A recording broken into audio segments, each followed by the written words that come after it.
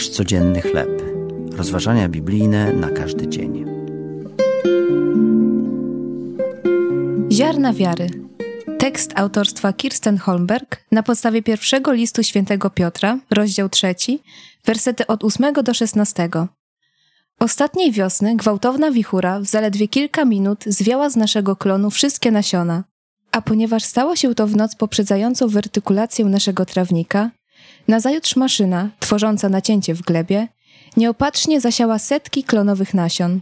Zaledwie 2 tygodnie później miałem już na swoim trawniku zaczątek klonowego lasu. Gdy sfrustrowany przyglądałem się miniaturowym drzewkom, zachwyciła mnie obfitość, którą potrafi zrodzić pojedyncze drzewo.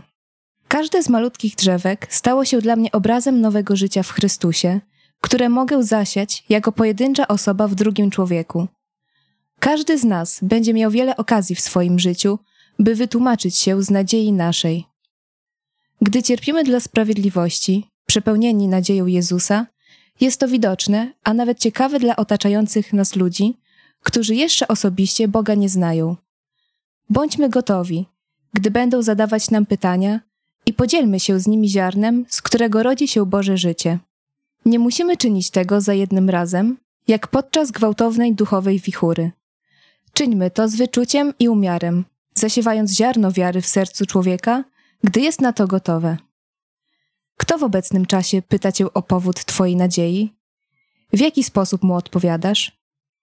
Jezu, dziękuję Ci za pielęgnowanie ziarna wiary w moim życiu.